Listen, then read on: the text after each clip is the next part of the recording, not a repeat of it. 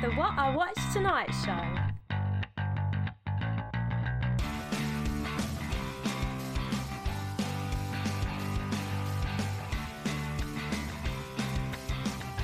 Good morning, afternoon, evening, wherever you are in the world. Welcome to the first ever episode of the What I Watched Tonight show.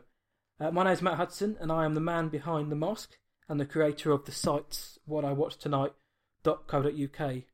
The purpose of these episodes, I will be chatting with a guest that specialises in movie reviewing or critiquing, and putting some of our hand-picked questions to them, and just talking some movies, because that's what we're here for.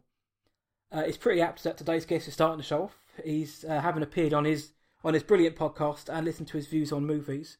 It was his inspiration that got this show off the ground in the first place. And he's also a top man. So our first guest and kicking us off is Jon Berk of BerkReviews.com. John, how you doing? Pretty well, Matt. How are you doing? Good. Not bad. Excited to be here. Glad to be starting this off. And thank you for coming on. Oh, thanks for having me on. I appreciate it. And I love hearing that I've inspired things. So. You certainly have. Whereabouts? So, I mean, I'm over here in the UK. Whereabouts are you calling from? I am from Florida, Central Florida, like right between Tampa and Orlando. A small little town called Lake Wales. Nice. How's Lake Wales today? Because if it's anything like UK, it's freezing. Total opposite. It is blistering hot in here. I have my fans on, and I am still sweating. It is uncomfortably hot in Florida. And the great thing about doing podcasts is you can just strip down and wear whatever you want, and nobody can see if it gets that hot.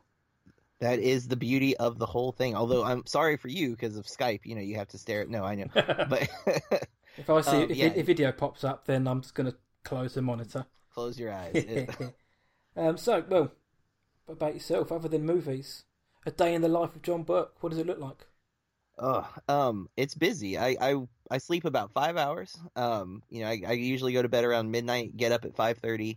And I am a high school teacher, so I'm at work at 6:40, and my students don't actually come in until 8:25, but that's our planning time, is the time in the morning. We all teach 6 periods.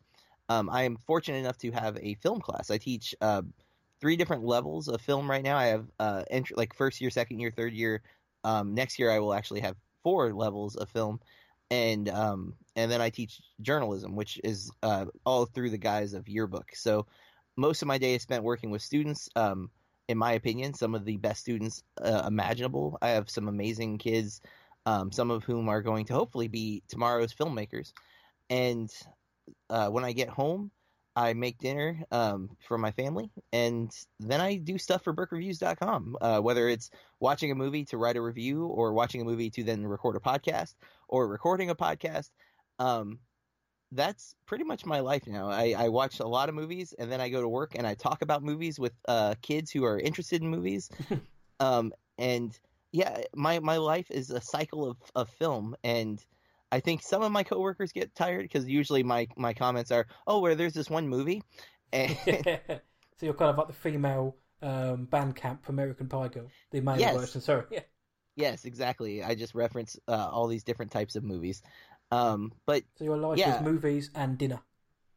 Movies and food. Not a healthy combination, mind you, because when you're watching a lot of movies, you're not getting a whole lot of physical activity done. But I am making a bit of an effort to change that part of my life, because you can watch movies on a treadmill. So you can if you want, but where's the fun in that? Yeah, exactly. It's much more fun to sit. You mentioned food, popcorn. You a popcorn fan? I am a popcorn fan. Buttered, salt, sweet, plain.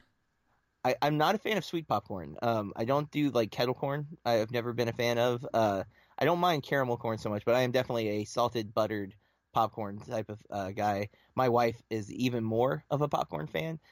She's not a moviegoer though, as much as I am. So like very frequently, I will go to a movie and get the large tub of popcorn, because they do refills. And on my way out, I get a refill to bring home to my wife because she loves popcorn. What a nice guy. Yes, I think so. Starting the show off with a gentleman. My wife is unbelievably understanding with the amount of time I've dedicated to my website. And so the least I can do is bring her a tub of popcorn. Of course, even if it is refillable, but just keep that under your hat. But and the work you do on your the work you do on your website is fantastic. The reviews are great. And I know you've also got a wide selection of your own podcasts. I do. I do top 5 movies and Movie Club are the two under the Berk Reviews guys. And I'm just starting this new one called Bloody Awesome Movie Podcast. I think you might Sounds know great. my co-host. Bet he's a really cool guy. He seems to be. So I'm happy to have that opportunity. And then I almost forgot about Thinking About. That is a podcast I do with a coworker and best friend. We met about 6 years ago when he was still in college going for his teaching degree. I was his practicum teacher. So he would come and observe me to see what it's like to run a classroom. And his mother set that up knowing that we were going to have a lot in common. And we've been pretty much best friends ever since. And we don't get a whole lot of free time to talk. He has a young child. I have, my family. And we decided to do a podcast where we just ramble, and we call it Thinking About. So we pick a subject. So our first episode was thinking about science fiction. Next episode was thinking about music, and we basically talk for about 3 hours, and then we cut it up into 3 different episodes and release them. Catch up via your podcasts. Yeah, and it's kind of fun. I don't know if it's it's very unstructured. We both kind of come in with talking points, but we don't really hold to them. We just kind of go tangentially to whatever subjects we end up talking about. And I don't know if anyone wants to listen to that, but we like doing it. So Thinking About is the other podcast that I also do. So I would advise everyone to check them out. And I'm not just saying that because you're on the show, but they are fantastic. They're good fun. You've got the people, your co-hosts they're fun. They know what they're talking about, and it makes some really good conversations. So I would recommend people go check that out. Well, the hardest part about being movie obsessed is finding other people that have the same kind of mindset. Especially where I live, we're not in in Hollywood. I imagine everywhere you turn, someone's obsessed with film. In rural Lake Wales, you're more likely to find people obsessed with agriculture than you are finding people obsessed with arts of any kind. And so when you do find one, you form a bond. And that's where Mike, who is my co-host for Top 5 Movies, and Corey, who no longer lives here but used to, when I started Berk Reviews, I immediately reached out to both of them, knowing they were movie passionate and pop culture passionate. And I love the different perspectives that they bring too, because we all love movies, but we have different kind of experiences with them, and even different kind of confidence levels with our knowledge of them. I have attacked film academically. I bought a lot of books to read up, both the production side part of it because I teach it, but also I want to know more about the craft. Yeah. And where Corey is more of I would say she would view herself as the everyman. She kind of goes into movies with more of a general knowledge of what she likes and judges them in that vein. And then Mike is kind of the hipster auteurist when it comes to his selection. He likes what he likes, but he likes a variety of things that I've never heard of, and it's a lot of fun to kind of he brings movies that are unknown but usually very well crafted with a lot of big names attached to them, usually from before they were big names, and it's always kind of cool to hear what he has to say. So yeah, I've been fortunate with all the contacts, and same thing. I started reaching out on Twitter looking for other film lovers just to find connections, hopefully to collaborate and also to find like minds that I can share thoughts with, and that's how I came across you and what I watched tonight. You did, and thank you for doing so. I've had a great time talking movies with you. But like you say, we're having those kind of guests, because I mean we've spoken a few times, and we don't always always share the same opinion on films, and certainly with what you said about your co-host, it certainly makes it a lot more interesting, entertaining when everybody brings something different to the table. Yeah, it's not just let's do a podcast or let's do an interview about something we all like, because it gets kind of stale very quickly. Agreed. There has to be a little bit of tension, right? And that's how Movie Club started. Is Corey and I both had a huge gap list where there's tons of these big movies that we've somehow missed.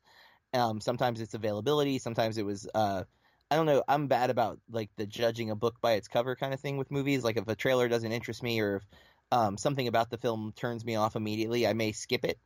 And Yeah, that's I agree. yeah, and I'm trying not to do that now. And Movie Club kind of makes us dive into this list of films we've never seen and watch them, and it's great afterwards because Corey and I both. There's been times where we come in to the podcast with like one opinion about the movie, but by the end of our conversation, our opinion has changed, either for or for the movie or away from the movie, depending on who has the better points. Who makes the better arguments about why they liked it or why they didn't. And it's fun having that conversation and being open-minded enough to allow your opinion to be swayed because evidence is being brought that maybe you had looked over or something. Yeah, and that's why sometimes it's hard to talk to people because film is movie, subjective, it's art. You're not always going to like what you like. The first time you see something, you may not always are drawn to it. I mean, the first time I saw Ex Machina, I didn't like it, but on subsequent thinking about it and viewing and speaking to other people, I suddenly think, actually, hold on, this is a fantastic movie. So yeah, that conversation can help. I mean, you mentioned obviously where you like Wales and where you are, not too many like-minded people. Is that part of the reason why you decided to go ahead and do the podcast and reviews? Is to kind of get your voice out to the wider world and to meet like-minded people? Or it definitely was part of it. I started teaching film, I think, 2 years before I did the website, and it ignited a passion that I'd always had, but had never thought of it as a career opportunity. I've always loved and collected films, and I went to school to be a journalist. I had planned on being a reporter, and I'd done some reviews while I was like working for my high school newspaper and my college newspaper. But I never really thought about film. I was a musician. I was going to be a famous musician. That was always my plan. That the college degree was a fallback, nothing else. You weren't the drummer, were you? I was not. I was the bass player. Nice. You don't hear many bass players around. Exactly, and that was, honest to God, part of my logic was I get mediocre guitar player, but I get a lot more work as a bass player, so I learned bass. And I did get a lot more work. I played pretty regular rotation for about 10, 11 years. Nowhere super famous, but we played some all around Central Florida, Orlando, Tampa area a lot, and I don't think I ever gave 100% to make it in the industry, but the industry also changed dramatically while I was playing, thanks to iTunes. So, yeah. But I never once looked at film as a potential career. And now it's literally my actual career because I teach film, and then my side job is watching movies to review them. So that revelation kind of clicked when I started teaching it, and like I became more aware of all of the jobs. Like I always knew there were tons of jobs, but like it was never something I thought, hey, I could do those things. I don't have to be an actor. I was so strongly associated the visual side of film with the career side, like that acting was the one thing you could do, and I am not comfortable acting. So, but when I decided to do the website, it was more to, I kind of took two things. Doug Benson, who does a podcast called Doug Loves Movies, I am a huge fan of that podcast, and in 2015, he challenged himself to watch 365 movies. Not in a specific amount of time, just he had 1 year to watch 365 movies. He could watch 300 movies in December if he wanted to. And while the year was coming to an end, I started thinking, I could do that, but what if I make the rules more specific, where I have to watch 7 movies a week? So I max that out, and then I'm going to review each one. So I will give a opinion on each film that I watch. And I decided, because I had so many, I had been so buried in my own taste with film that I was going to make myself watch things that I'd skipped, things that I didn't consider to be in my interest. The older movies, movies with subtitles, like a lot of those stupid. Just exactly. If I was going to teach film, I needed to be better at it. And so that was the initial motivation. And then as the year went on, I found myself, I wasn't sure if I would make it the whole year. That was a big part of it too, was like, can I actually do this? Can I commit to this? Because I was also going for my master's degree at the time. So there was sounds like you never stopped. Yeah, that's kind of my thing, I guess. Yeah. But so with all of that in mind, and the biggest, I think, thing of all is can I do this? And then 2, I'm teaching young people to pursue a career that is very, very competitive, very challenging, Yes. and more likely to fail than not. Um, and essentially, I'm asking them to put themselves out there and give it a shot. And that was kind of my other motivation. Was I'm naturally introverted, so like the idea of writing something and putting it on the web where everyone can give their feedback to me instantly if they want to was horrifying. And same thing with talking into a microphone and then putting that on the world to hear. Um, it was a big step for me of like committing to doing something outside of the norm where I could fail. I put myself in a position. How did you feel then when the first? So you've written your first review. You're sitting in front of your computer. Your fingers hovering over that publish button to send it out to the wider world. What are you thinking? I don't think I was. I think at that point I was on such an adrenaline rush that I'd done it that I just hit publish. I think by maybe number 10 or 12, the second guessing started to happen where I'm like, oh man, am I writing like horrible? Is what I'm saying valid? Am I just regurgitating other people's opinions? Does anyone even care that I'm doing this? You know, the most supportive people with the whole thing, with my wife for sure, who, you know, I was already going for my master's degree, and like you said, I never stopped. So I'm basically saying, hey, do you mind if I take 7 nights a week to watch a movie? 2 hours of time plus another probably hour to write a review at the very minimum. And then my boss, though, who also I asked before I did this, I'm like, hey, you know, I'm doing my master's degree and I'm already working, you know, full-time job. I'm going to do this thing. What do you think? And she was super supportive. In fact, still is. Every time she gets a chance to brag about my website, she tells everybody. And she's probably my biggest promoter, even outside of myself. That helps a lot as well. Having that kind of close support, and also having someone bragging about what you do really helps. Those things supported and made it, even after the doubt started to settle in. It just keeps me going. And I've had failures recently with, like, I was trying to get published on some other websites, and I thought I wrote a really great article and basically was told to stop emailing the person. Nice. Yeah, and I was like, oh, all right, maybe I'm not good at this. Thanks, yeah, so, but I didn't let it beat me. Even if, you know, I know that if I read my reviews from the first couple of months, they're probably really bad. But where I'm at now, I feel real confident with what I'm doing, and I've had a lot of kind words given to me too. So, I enjoy it, and I think I'll keep doing it, even if unless it becomes a burden financially. As long as I'm not, you know, losing money or putting my family in jeopardy to do this, I'm gonna keep doing it because I enjoy it. It's fun, and while it's not life changing necessarily, I know I've influenced some people to see some great movies that maybe they would have skipped otherwise, and I've maybe saved a few people a few hours of their lives from watching Winchester. So. Not me. No, not you, unfortunately. But, you know, you're in the same line of work. We got to put our brains in the way so others don't have to. Yeah, there is a lot. You do spend a lot of time, I find, thinking about it, preparing, watching. The writing isn't a foregone conclusion. You actually do have to sit and think, how am I going to structure this? But yeah, like you say, you kind of persevere. I mean, when I first started, the stuff I was writing was probably awful. But I've noticed since, I mean, because like you, I was studying to be a journalist. I've always had a keen interest in writing. But you just notice over time that you get better. You start to grow in what you do. You get more people, you know, following or liking or commenting, whatever.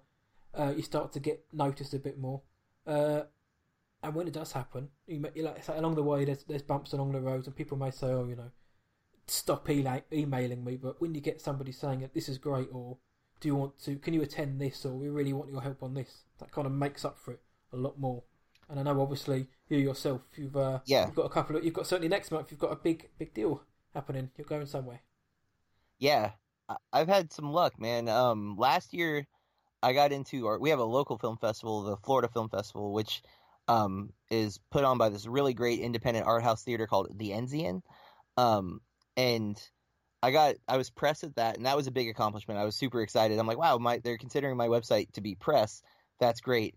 Then I got into the Star Wars Celebration last year, which is this huge Star Wars convention that was in Orlando last year. I'm so jealous of that. Dude, I couldn't believe that they let me in. And then, like, Did you dress up as a stormtrooper to get in? Were you actually invited, or did you sneak in? We were actually invited. Mike and I both actually got to go.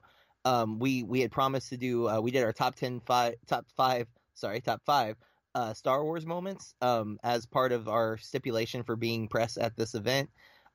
The thing that sucked about the event was that while we were press, we didn't get any like special treatment. So like, we missed all of the major announcements. Like we weren't in any of those things. Basically, we got a room with Wi-Fi that we could sit and write live like reports and stuff. But ultimately, for Mike and I, we're huge Star Wars nerds, so we just enjoyed the festival and then wrote our articles when we got home.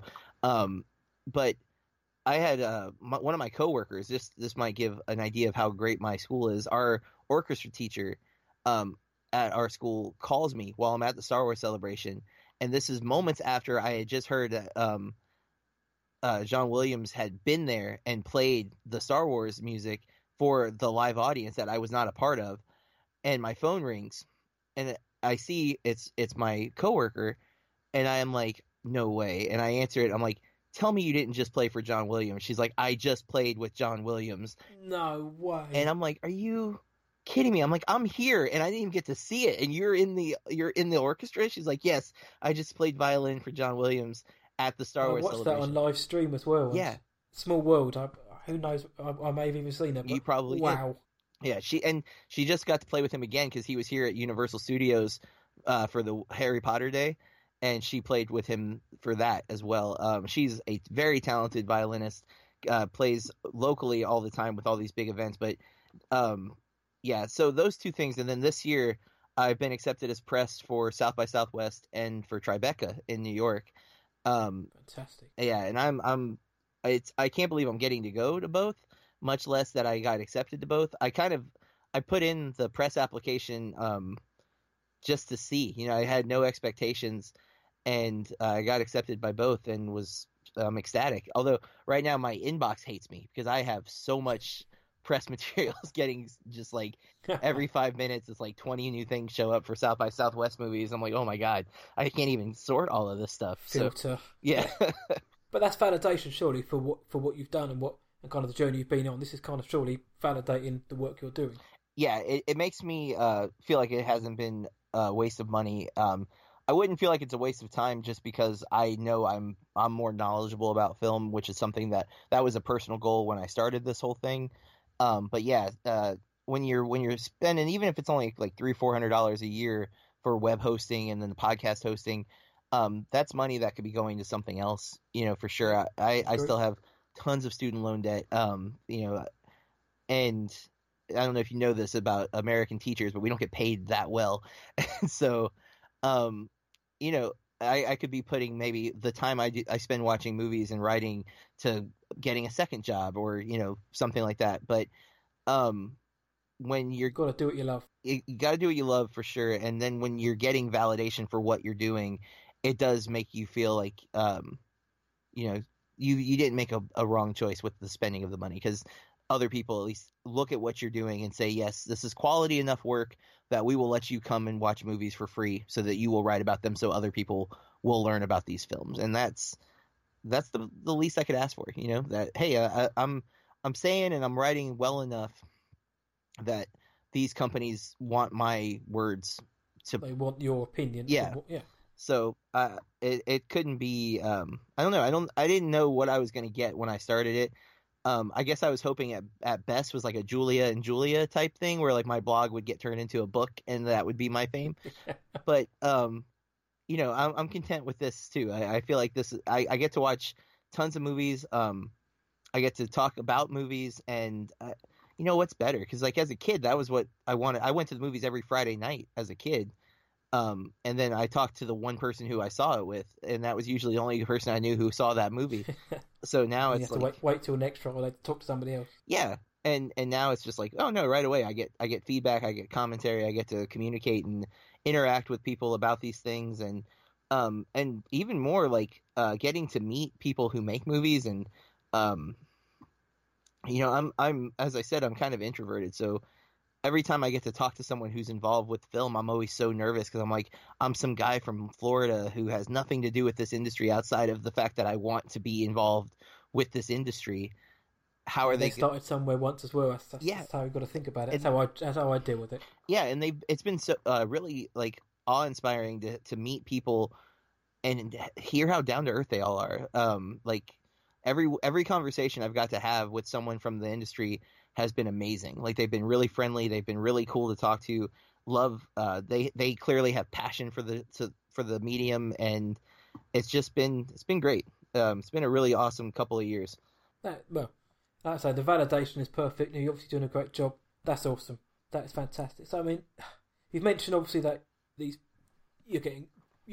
like it that these people obviously trusting your review, your opinions and your reviews. So what do you bring to your reviews? What makes it unique or particularly readable or listenable in terms of your podcast? What do you bring to it?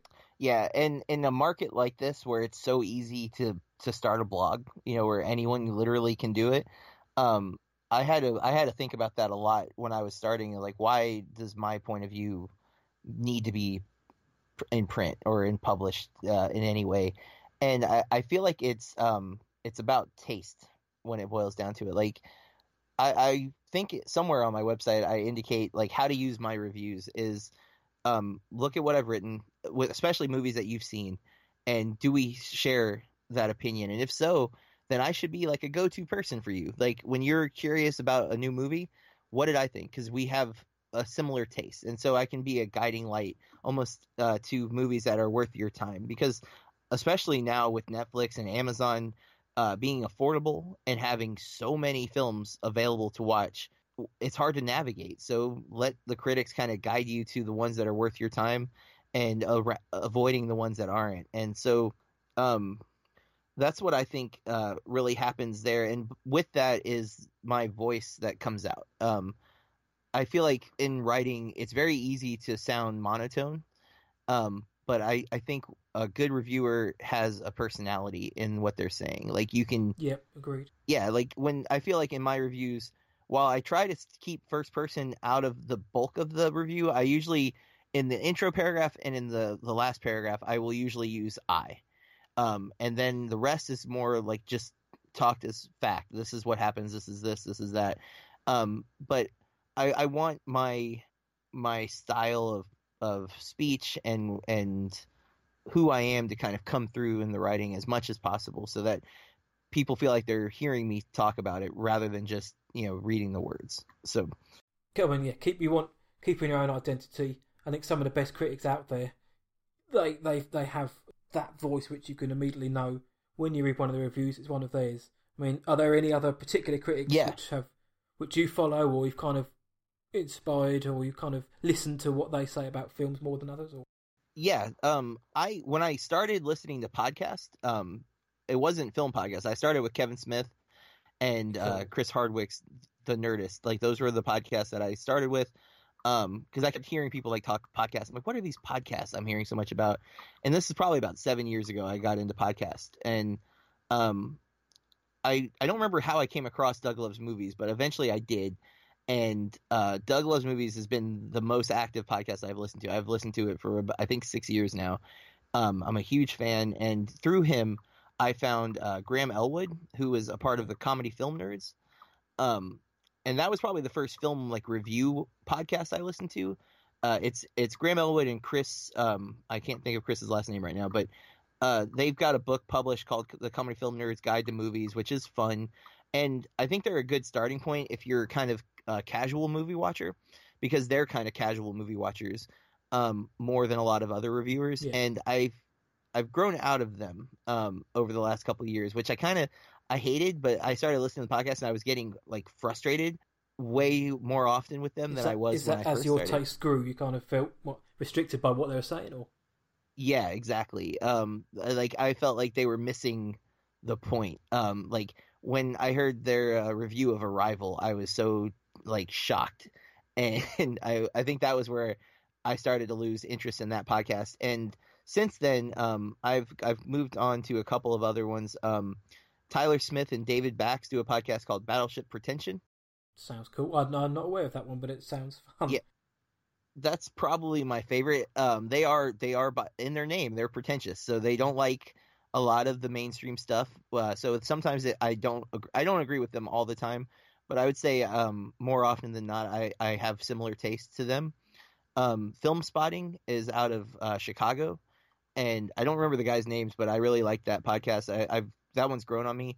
I kind of hate them because they have a top 5 element to their podcast that I didn't know existed until after I started doing mine. So I'm like, and they've been around way longer than I have, but still, I didn't steal it from them. I didn't know they existed until after. Slash Filmcast, which is, that one. I love the guys on that show, and Christy Punchko has joined the team, and she's great. I've been reading some of her reviews. So that whole group, those are like the ones I latch onto that are current. I am a Leonard Maltin fan because of Doug Loves Movies as well. Doug started his it's a movie trivia podcast, by the way. I'm not sure if you've ever got to hear it, but I haven't, no, but I'm going to now. The older episodes, the main game of the show was the Leonard Maltin game. But with time, that Leonard Maltin's books have stopped being published and his app is gone, so Doug doesn't have that as this game anymore. But Leonard Maltin's actually been a guest on Doug Loves Movies a few times, and Leonard Maltin started a podcast called Maltin on Movies. And when he first started it, I really liked it. It was him and Baron Vaughn, who's an actor/comedian, and it was a really good podcast. And now it's an interview-style podcast with his daughter, and they have different, really great guests all the time. I mean, Leonard Maltin's an iconic critic. I know he's got a few books out. Sorry. He does. He has tons of books, and then he's a film teacher, I think, at USC in California. Yeah.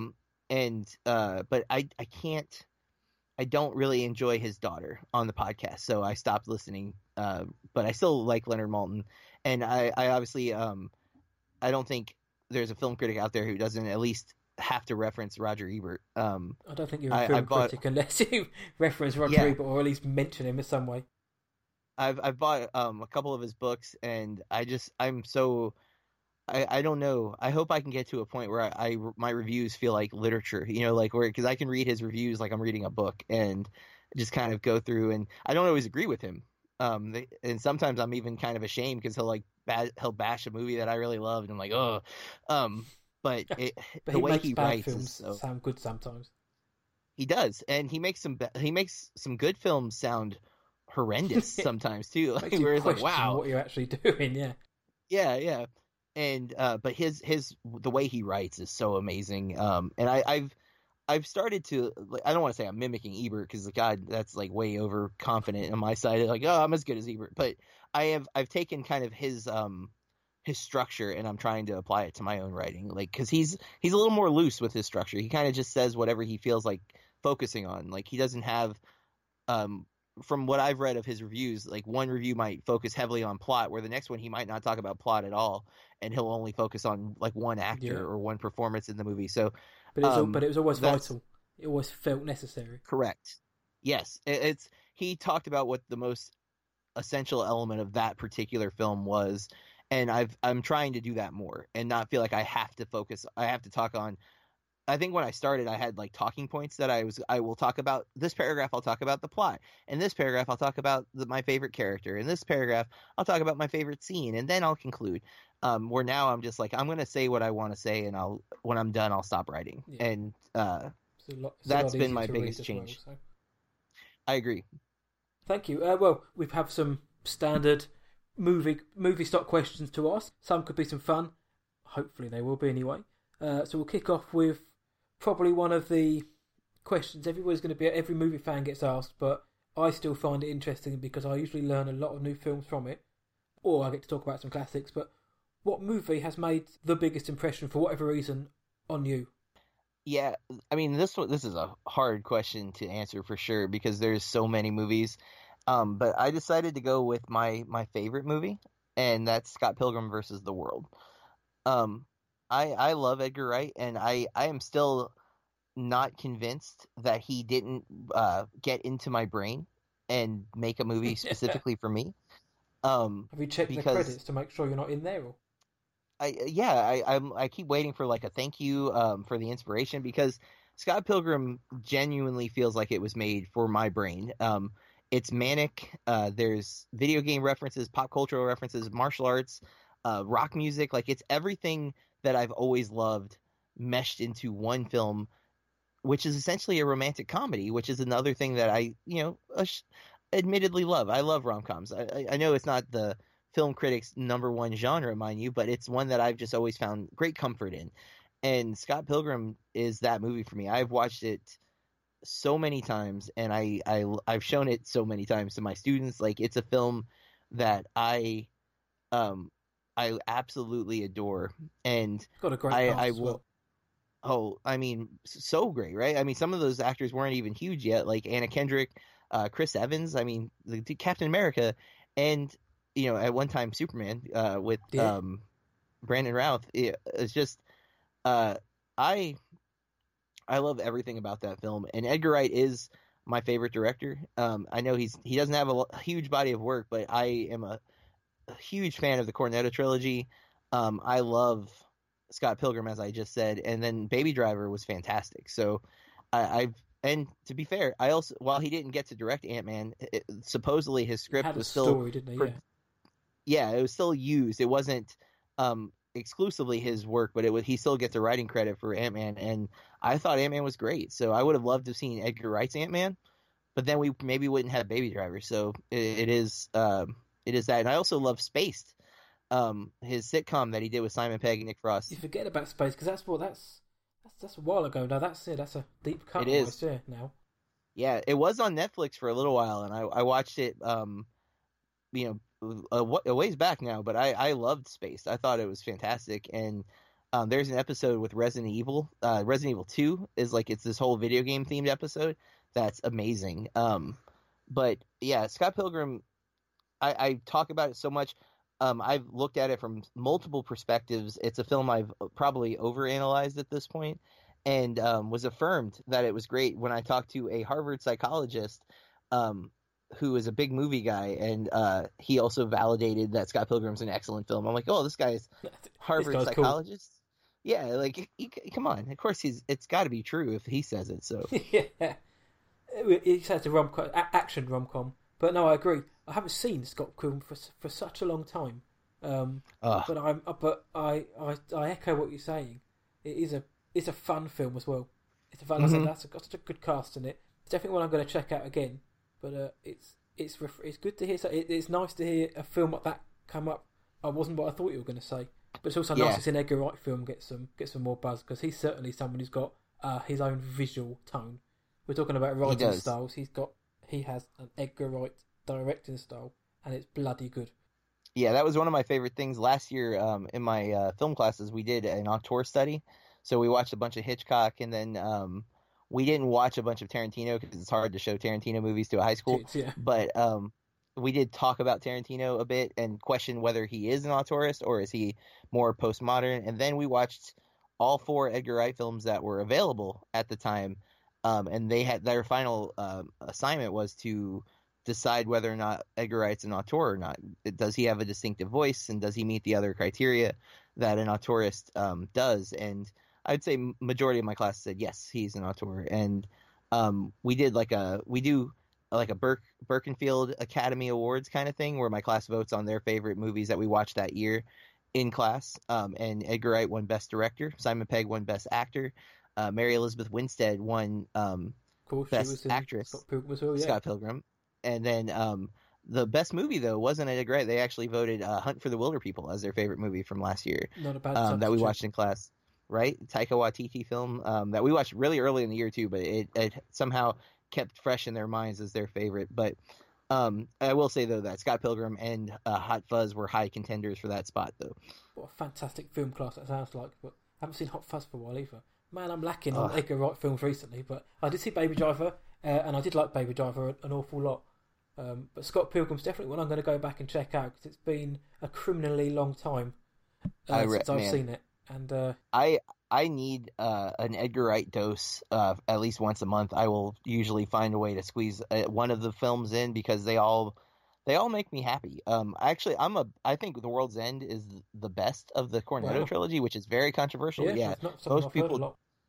but I just think there's so much brilliance in that movie. And there's a YouTube channel. I don't remember what the channel's called now, but the show is Movies with Mikey, and his breakdown of The World's End is phenomenal. So if you've seen the movie, I highly recommend hitting up YouTube and looking up Movies with Mikey, The World's End. Watch his kind of breakdown of how brilliant that film really is. And it's also, I find, just absolutely hilarious. There's so many funny parts.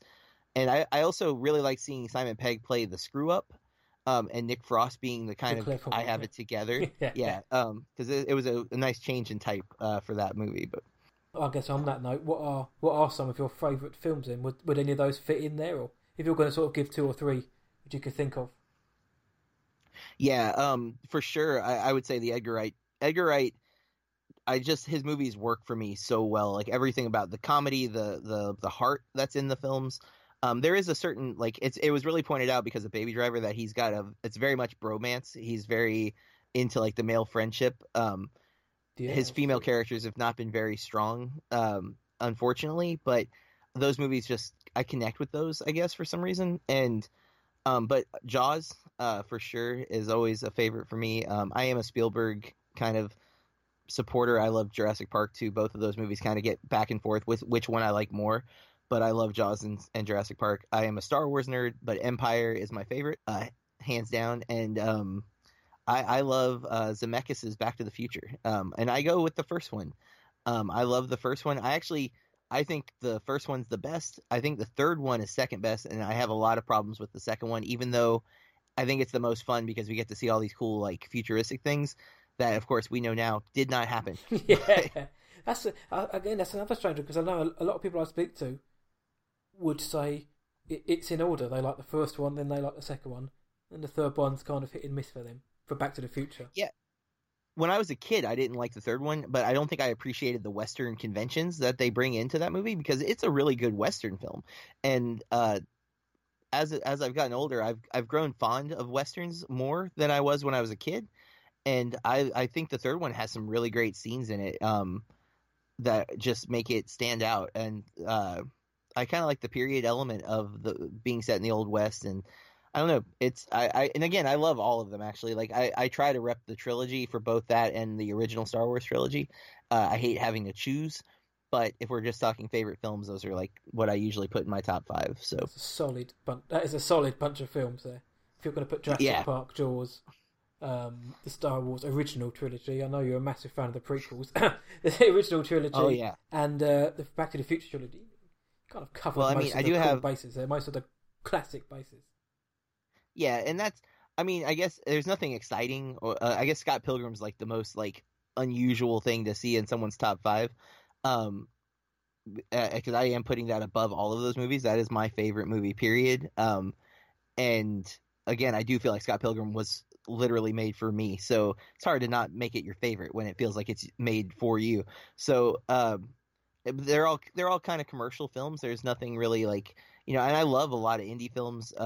I think the catch is all of those movies I've gone back to time and time and time again, Yep. and I've had time to do that. I've been a fan of Back to the Future since like 1986 or 87 or something like that. So it's been seen, it's been watched so many times that it's just a favorite. I think it goes without saying that if you can, I've done it as well. I've sat here recently and just thought I'm going to watch Return of the Jedi or something.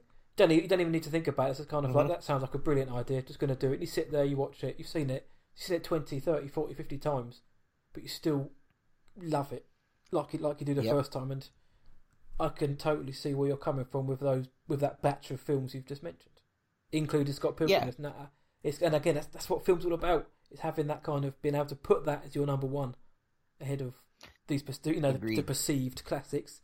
That's fantastic. I think I know the answer. But what was the last film you caught up with? Literally not long before recording this with you, I watched Mute, the new Jones film. I just blanked on his first Duncan name. Jones. Is it Duncan? That's it. That's what man. How did I you was like, find Mute? what's happening? Well, I at the beginning of the year, actually, I did a kind of like a preview of what I was looking forward to this year, and I went looking on Letterboxd for everything that was currently set to release, and then names would catch me or like who the director was, and I saw Duncan Jones, and I love Moon. I am one of the few people who liked Warcraft. You are. So I was thinking, hey, great, and who's in it? Oh, Paul Rudd. I love Paul Rudd. So I was really excited about it, and then the news broke, I think about a month ago, that it was going to be on Netflix. So I was like, okay, great. That means I'll have easy access to it, no problem. And it came out yesterday, and I heard it on a podcast that it was coming out this weekend, and I went looking for it, and Netflix didn't have it marketed very well. Like, it didn't pop up as the new release or anything. I had to actually search for it to get it.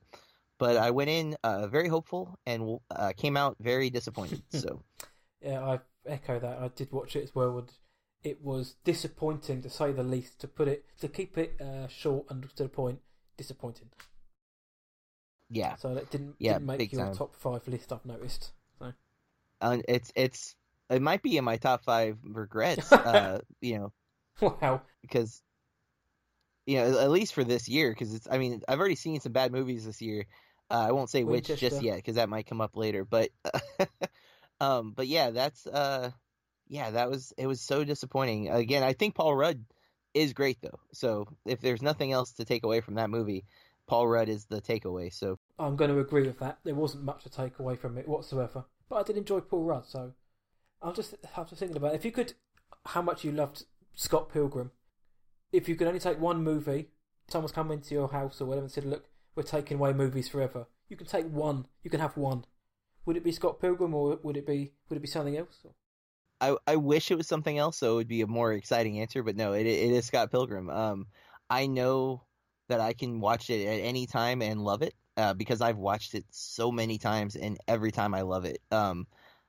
So I know without any hesitation that if that was the only film that I was left with, I would be okay with that, in the sense that I love that movie. I would be still devastated that there are some that I haven't seen that I really wanted to. Other movies that I loved and have planned to rewatch, but just haven't made the effort to rewatch. But Scott Pilgrim, I know I will watch it at least once this year. In fact, I'm already trying to figure out how to show it to a class that hasn't seen it yet. So, because I'm like, oh wait, you guys haven't seen Scott Pilgrim? Well, then I have to fix that. I bring this movie to other people. Yeah, I mean, it is, though, because there's so many great little filmmaking elements in the movie. Like, the way he uses transitions in the film are so unique. His tooling up sequences are awesomely shot. When Scott's getting ready to go fight, the fight sequences are super well choreographed. I mean, it's just an awesome movie in every way. And I love the little things in that movie, like where you'll hear a video game sound effect in the background or the P bar that shows up. Yeah, like there's so many little nuanced things in that film, and it's also happening all at the same time. It's so rapid and moving, and it's like the film itself is alive, and so it just never gets old to me. And so yeah, if I had nothing else to watch but Scott Pilgrim, I think I could still be happy. That is an awesome answer. It's not just saying what, but really going into why. I think that's awesome. I just remembered Aubrey Plaza's in that film, isn't she? Yes, Aubrey Plaza, who I'm a huge Parks and Rec fan. She was so good in Ingrid Goes West as well. Yeah, she was. You saw that? She was that movie incredible. Creeped me out. You saw it then? Yeah. I did, yeah. O'Shea Jackson Jr. to me was the highlight of that movie, especially because he loved Batman, and I love Batman. That was one of the highlights of it, is that everything about him is just Batman. Especially the scene in the bedroom. Yes. Call me Batman. Whatever it was. I'm sorry if I've spoiled anything for anyone there, but sorry. When anyone says that during coitus, what do you expect? Yeah, right. You have to repeat it. Of course, yeah. It's one of those moments that stayed with me, which is I don't know if that's something to regret or not. But I've just mentioned it, but you've reviewed a lot of movies, diverse movies, new movies, old movies, classics, not so good movies. What's the worst movie that you've ever reviewed? Well, the one catch of the 366 challenge that I did was I was generally picking movies that I knew that were already critically acclaimed. So I managed to avoid a lot of bad movies that year. I think the worst thing I watched that first year was Rubber. Are you familiar with Rubber, the telekinetic tire? Yeah. The tire that... But I didn't want to say that movie here because that movie's not trying to be great. It kind of knows that it's crazy. Yeah, but so the two worst movies that I've reviewed uh happened this year. And we're only what, One, 2 months into the year. yeah, I know, right? And that's because though this year a goal I have is to not filter out movies. If something new comes out, my goal is to try to see it and write a review about it. Where Good I way to think be. last year I was much pickier about what I went to the theater to see, despite having a movie pass the entire time. Um, but I watched The Open House on Netflix, which is a Netflix original from this year, Yes. um, with Dylan Mignette, and it is an atrocity of film. It is so bad, and I think he knows it's bad because there's a line read, and this is at the very beginning of the film, so it's not a spoiler. This is how the film starts. He goes to the convenience store with his dad, and he's in the passenger seat of the vehicle. His dad goes into the convenience store, and the kid's looking in the rearview mirror. He sees his dad coming towards the car. We see then a car driving on the road. We look back at the mirror, and we realize the car is going to hit his dad. And he screams, "No!" Just like that. I don't feel like that's an inaccurate representation of his performance. And if you've seen any movie with that kid in it, he's not a bad actor. So I don't think he wanted to do this movie, and he had to. It's really bad. But I don't know. That movie's kind of has the straight to home video vibe to it, like where like if we were in a different world, this wouldn't have been a theatrical release anyways. Even though with Netflix now, not being a theatrical release does not indicate quality necessarily. Although Bright, Mute, and the Cloverfield Paradox, which I liked, For me, kind of yeah. say otherwise. But then Winchester. Winchester is the worst theatrical experience I think I've had in the last 3 years. That's for sure. incredible to hear. It was utter crap. But over to you, please. Yeah, well, I did skip Geostorm, which I think might have been on this list had Lucky I went you. and saw Geostorm. I didn't see 1517 to Paris, which I've heard bad things about. And so there's some movies that I've skipped that may have been on this list, but Winchester, I took a chance with, kind of knowing that I'm not a huge horror fan. I like the idea of horror movies. I'm not like I don't avoid them out of fear, but I tend to not latch on to them. Some of the classic great horror films have not worked for me, like Suspiria. I've heard so many great things about, and I was just bored. Didn't hate that movie though, but I didn't love it either. Like I was expecting to be like, oh my Blown god, this away. movie's a revelation. But Winchester, I don't think I've fallen asleep during a movie. Like, I don't think ever, especially unless like, I mean, if circumstances, like if I haven't slept for 2 days and I decide to watch a movie, that's not the movie's Of course, fault. That's yeah. on me. But I went in feeling fine, and halfway through I was fighting, and I almost like decided to just go with the sleep. I was thinking, would it be bad if I slept? Like, who would know? And I almost fell asleep. Like I literally had to fight it off. And then I think to stay awake, I just started laughing at how bad the movie was. Like out loud, like, oh my god, I can't believe this is in this movie. There's so many things wrong, and it's such an interesting premise that they had to start with that it's hard to believe they were able to turn it this bad. There are parts of the movie that like feel like they left bits out. There's like moments where it feels like they edited out major storylines and they left parts in though.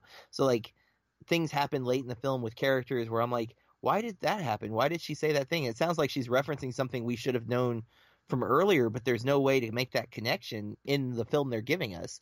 So like you can tell where like things were cut, and I just couldn't stand it. And I'm starting to question if I like Jason Clarke or not as an actor. I liked him in Dawn of the Planet of the Apes, but everything I've seen recently, I haven't been a fan of his. Like I like Mudbound. I didn't think he was great in Mudbound.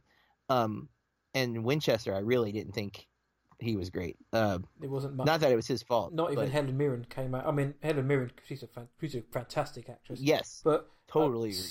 Doesn't she? Not even the dame herself could save that. I totally agree that the film was a mess of a film. It's just boring. Yeah. But like I say, yeah, as I've mentioned before elsewhere, I got heavy lidded. My missus, my partner, she fell asleep and needed to be resuscitated during it. It's just such a bad movie. Yeah, and if I'm not mistaken, I think it was only like 90 minutes long. Like it wasn't It's even only an hour like and a half, yeah. yeah, it's not like it was a 2.5 hour movie that bored us. We're talking in 90 minutes, you couldn't keep our attention. With a horror movie, like where things should be, popping out and making us react, you couldn't pull that off. No, it was. I think things were popping out all the time that you could just see them coming from a mile off. Yeah, yeah, every cliche was checked by the directors of Winchester. Like, The Spearing man. Brothers, shame on you.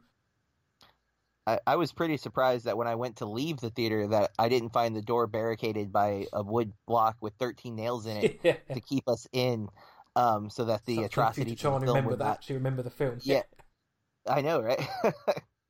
Well, Callbacks. I can't disagree with that whatsoever. This time I'm on your side. That was with Winchester. I don't ever want to speak about it again. But Yeah. on the flip side, this I think 2018 is stacked with some fantastic looking releases. What then you're particularly looking forward to? I'm sure there's probably quite a few. There is a new Jeremy Saulnier film coming out this year. And I think I was talking to you recently off air about my love of Saulnier. Yes. He did Blue Ruin, Green Room, and Murder Party so far. So this will be his fourth film. Macon Blair is involved with the writing of the film. I don't have the name in front of me, but I am. Yeah, I am a big fan of both of those guys. So anything they're doing, I am immediately attached to. Which is similarly last year at this time, I was super excited about Baby Driver, knowing nothing about it except Edgar Wright was directing it. But so I was all in, and that's kind of where I'm at with this Saulnier film. Damien Chazelle has a new film with Ryan Gosling about it's a First Neil Man. Armstrong biopic. First Man. I'm excited about that because I love Whiplash and La La Land. Yes. In fact, I kind of owe Damien Chazelle breaking a stereotype I guess I had. I was a guy who frequently said I don't like musicals, and La La Land made me realize that that's not true. I don't like very specific musicals. Like I don't like Grease, but I love Singing in the Rain, and I love La La Land. And so he kind of opened my eyes up to the possibilities of musicals. So I'm excited to see what he does with. I like biopics generally. When they're done so well, I'm excited course, to see. Exactly, because there's definitely some like My Friend Dahmer, which was super disappointing. When you have a character of that you're doing a biopic on a serial killer, should not be a boring movie, but somehow. So, but I'm hoping he hasn't made a movie that hasn't been great so far. I mean, he's only done two, but they've both been fantastic. Very good. So. Yeah. And same thing with Saulnier, though. I mean, his movies have been obviously much smaller by comparison to Chazelle's success.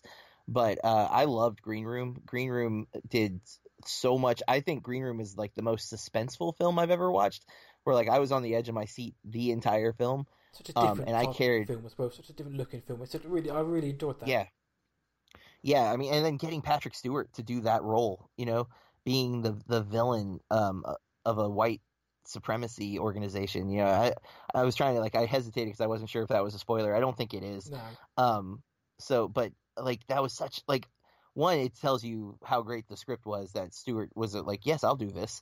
But two, Stewart was phenomenal in that role. Is it in that wrong movie, to say that he kind of fit that role quite well? He sort of fit into it seamlessly. Yeah, I know. And who would have thought, Captain Picard, this elegant man with this brilliant Professor British X of all accent, could people. play this. Yeah.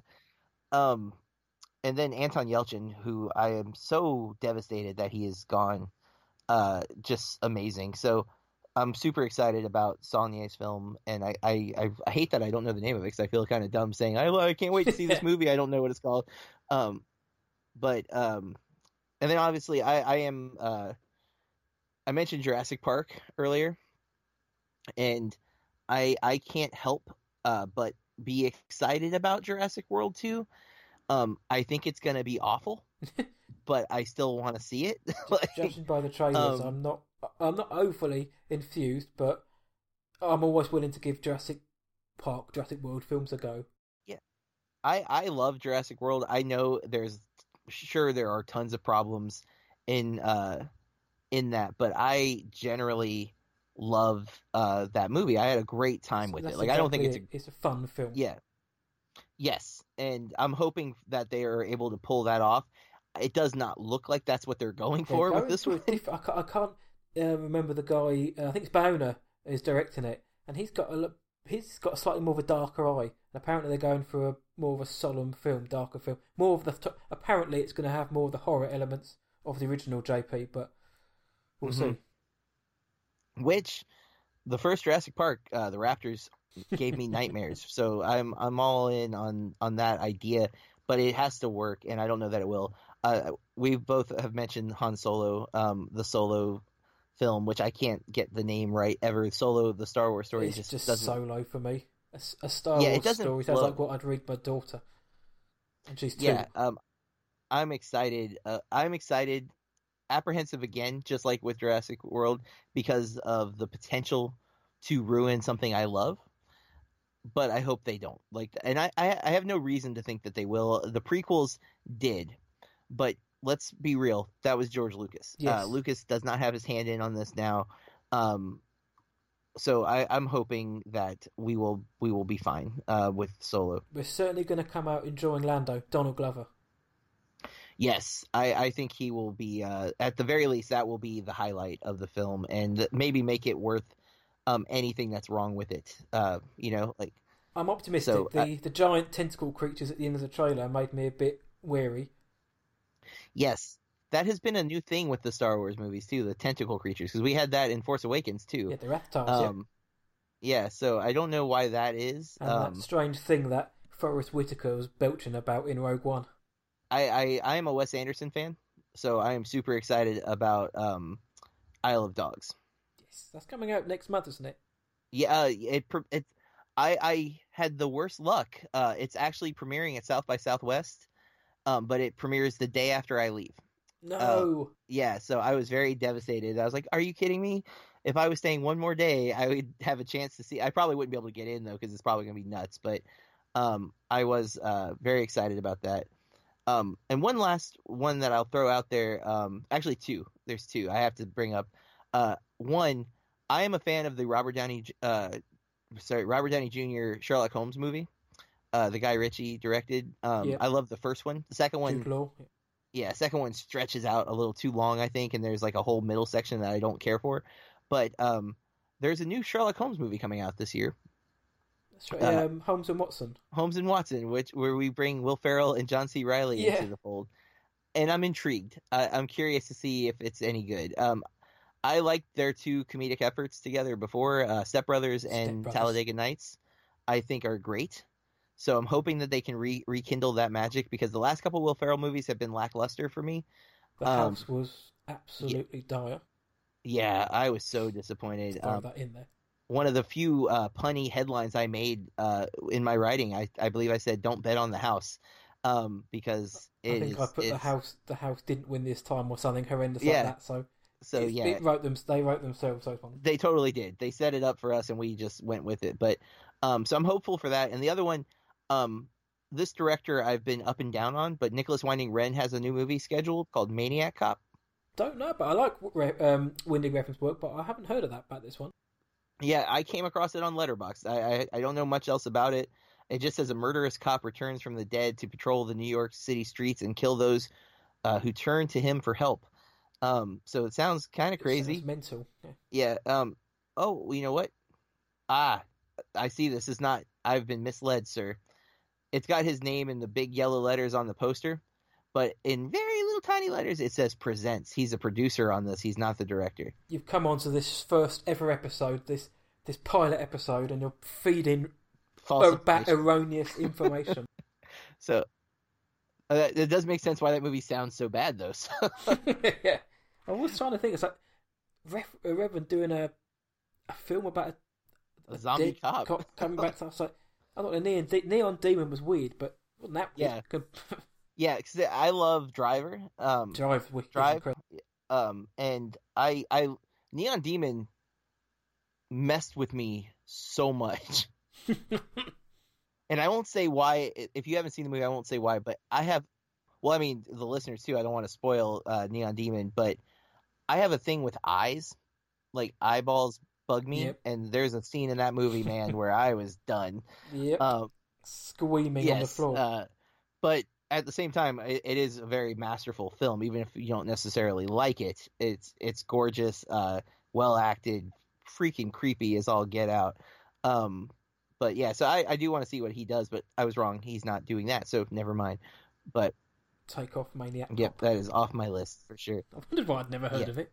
Man, well, you know, I hate when they do that little trick, because Tarantino did that for a while, where he was presenting movies. Like, he presented Hero, which actually is supposed to be really good, but then he did The Man with the Iron Fist. I think it's Tarantino Presents, but they on the posters make it look like it's his movie because it just says his name and itty bitty letters. Probably turned up one day on the shoot. There was a film last year, and I'm ashamed for not remembering what it was, but it had produced by Christopher Nolan, really sort of selling it, and the film was absolute garbage. But I can't remember what it was, but I can only imagine that Christopher Nolan probably, I don't know, walked on set one day and just sort of nodded and walked off again, and they probably gave him a producer's credit. I'm going to endeavour to find out what it was, but it is a trick they use, which can be quite shady to sell a film. Yeah, and again, but Maniac Cop just sounds awful. just sorry if anyone out there wants to watch it. Yes, and I apologize if you stopped listening after I said Nicholas Winding Refn was the director and saw it because of that.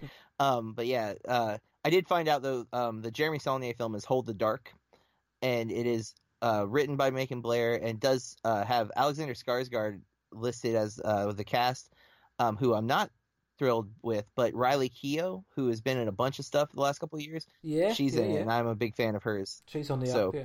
And Macon's also listed as an actor for the film, who I, again, am a huge fan of. So, yeah. I like Skarsgård, but after Mute, it has he's tempered my excitement slightly less when I see his name in a film. But Riley Keough, I'm a big fan of. I really did enjoy Logan Lucky and some of. He was in The Diary of a Teenage Girl, and he was really good in that movie. So I'll give him a pass. He's a good actor. He's there's nothing he can certainly do it, but I just just memories of watching Mute. It's really soured me. Yep, definitely. Like, looking at that right now is not the best timing for me, I guess, because I'm like, oh no, I just saw him in this one thing and I didn't like it. So, objective thinking, gotta get over it. To throw a bit of a fun question out there, which I look forward to hearing what you're going to say. But who's going to play you in a movie about your life? Well, my luck, and given my appearance, I would say Michael Chiklis is probably the first cast. Big bald guy. But honestly, if they were going to follow my personality, it would probably be Matthew Perry, as I am kind of a spaz, and I think he could pull it off. We don't look alike, nor does would he. Like, we don't sound alike, but I definitely think I have a lot of Chandler-esque mannerisms, and I think he would be able to pull off some of my craziness. So yeah, I think if we're going solely on appearance, Michael Chiklis is probably that, or Jeff Bridges from Iron Man. I think he could play me pretty well.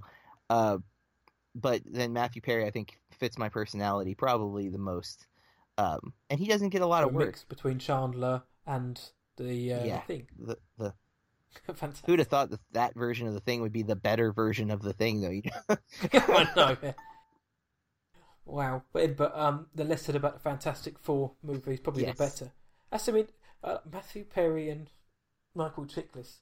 Good start. I like that. I like it. I am a big. I actually, I've attempted screenwriting a couple times, and I wrote like a pilot episode of a show called Teach. That did not go anywhere, but what inspired you to do that? Eh? Yeah, in my head when I was writing it, Matthew Perry was the lead. I am a big fan of his, despite the many failed attempts of things that he's done. I love Chandler, and I like the whole 9 yards. I don't like the whole 10 yards, but I like the whole 9 yards quite a bit. I'll have to refresh myself on that film, because as soon as you said it, I thought, I can't remember if I like that film or not. Bruce Willis and him. Yes, I know it's one, yeah. Yeah. No, I did enjoy that film. I did enjoy the whole 9 yards. If you could write that sitcom, I'm pretty sure he'd be quite grateful for that work. Yeah, he's had some bad luck with the shows. He's been on a few sitcoms since Friends, and I think they all last like one season, if that. So, which is unfortunate. He's just he's Chandler now. He's forever Chandler. I'm sure he hasn't got a problem with it, because I'm sure he dines out on that, but he's now Chandler. That's all. But so yeah, please do write that sitcom for him, because it'd be good to see more of him. I would like to. Any advice? Someone's out here listening. Well, somebody who might be listening, or they're a reviewer. Again, like you say, then maybe they're a bit worried or self-conscious, or you just want tips from somebody who's very good. What advice would you give anyone out there? Any reviewers? Yeah, this was interesting because I have a couple of students who have started dabbling with reviews, and that really made me happy because students don't always like to write, so like seeing kids like actively making a decision to write has been really refreshing. But I'd say the first step is watch tons of movies, or I guess now you can review TV too, which I'm a cinephile first, TV second, even though TV is kind of taking over. I like the compartmentalized stories, but I say if you're whatever you're gonna write, you need to watch a lot of and get familiar with the patterns that occur throughout all of them, throughout time, throughout genre, and just start to become comfortable with all of those things and formulating opinions based on a bigger pool. Like if you've only seen 200 movies, your opinions are going to be much more narrow than if you've seen 2,000 movies. So watch movies, and then like I did, break out of your comfort zone. Don't just watch movies that you think you'll like. Watch movies, period. And then I think reading about the production of film is important. There's some really great books like about editing, about cinematography, just so you at least have those tools at your disposal to talk about, so that you're not just saying this looked pretty, and not necessarily. I don't think I've ever really written technically about like camera work or anything, even though I might think, oh well, there's that one shot. I don't think I've ever written this dolly shot in the film is gorgeous, but I like knowing those things while I'm watching it because I feel like it helps me say if the camera work is competent or not. Like the Warren Beatty film from I think last year, The Rules Don't Apply. I found some real problems with some of the editing in the early stages of the film, and that was one of the few times where I really like felt like I needed to comment on a technical aspect where it was like this took me out of the movie. It was so distracting. And I don't think I could have done that had I not read some of these books. And then I think the most important thing, if you're looking to write, you got to write. Don't censor yourself. Don't stop yourself. Don't say you're not good enough. Just do it. And you probably aren't good enough. And I don't think I'm good enough yet. I have a lot of room to improve. I found a friend who was willing to help me proofread, and that's been tremendous. One, because I get constant feedback. And I've noticed just like, because I make a lot of the same mistakes when I'm writing, because I write kind of stream of conscious as I'm writing, like I'm just typing it out as the thoughts come to me. So I might like a thought might pause, or I might get interrupted while I'm writing and come back to it, and I don't necessarily reread what I was previously saying, or I think I knew what I was saying, and I just keep going, and some things may not sync up the way I thought they did, and having that second pair of eyes on all of those has made me start seeing patterns in my writing that are mistakes. And so now I'm getting better at it because I keep doing it, and I don't just keep doing it the same way. I'm looking to grow every time I write something. And an area that I feel I was taught to write for newspapers predominantly. I mean, I wrote English papers and whatnot too, but newspaper writing, we're told to write for like a 4th grade level so that everybody can read it, because that's the goal of a newspaper, is like everyone's supposed to be able to get the information. And because of that, a lot of times I am very blunt and direct, and not as I don't put a whole lot of thought into what I'm saying as much as just getting the information out there. And that's something I'm trying to improve. And one of the things I've noticed about your writing that I like a lot, you do a really cool thing with the pictures where you put like a quote from your article on the pictures. And your quotes are always so insightful, and I always am like, dang it, I need to be more like that. Like I want to have these like quotable, like soundbite type moments that I don't think I have in a lot of my writing. And that's something I want to take a little more time while I'm writing to formulate a thought like that, rather than just getting through the article or the review. Oh, thank you. It's very kind of you to say. It's not done on purpose. It's just like you say. So sometimes you just write what you feel, and I'll just scour the document and think, well, I'll use this. Kind of sums up how I feel in one sentence. But thank you for saying that. But well, one of the things I get to go to some A24 screenings. That's been the only studio who's been like easy to get in touch with, and they've been really cool about inviting me to the screenings we have in Orlando and Tampa. And at the end of a screening, though, we're supposed to give a quote to the rep that's there. and it's always the most stressful thing. Because I'm like, I just watched the movie and I have to come up with something that's potentially poster worthy. Like that's their goal, is that someone's going to say something so brilliant that they can stamp it on a poster or on the box art for the movie. And I'll sit there like while the credits are rolling, like racking my brain, like, what can you say that will be insightful and at the same time like summarize your opinion of a film in a single sentence. And it's always one of the hardest things to do. But I think in some movies it's easy. Some movies I know immediately what I want to say, and other movies I sit there like, I don't know what I want to say about this movie at all. And I think if you're starting to do this, you're going to encounter that a lot. If you love a movie or if you hate a movie, I think it's easier to write than if you're kind of in the middle. In the middle, like, yeah. I agree. Because if you're passionate one way or the other, you've got something to say probably. But when you're not feeling dramatically one direction, you could go anything with it, and who knows. So I'd say just write it, though. Even if it's not a great review, write the review. Because one, you don't have to publish it, but two, that's challenging. It's like, it's the resistance. Like when you're working out, if you keep just lifting 1 pound, eventually it's pointless.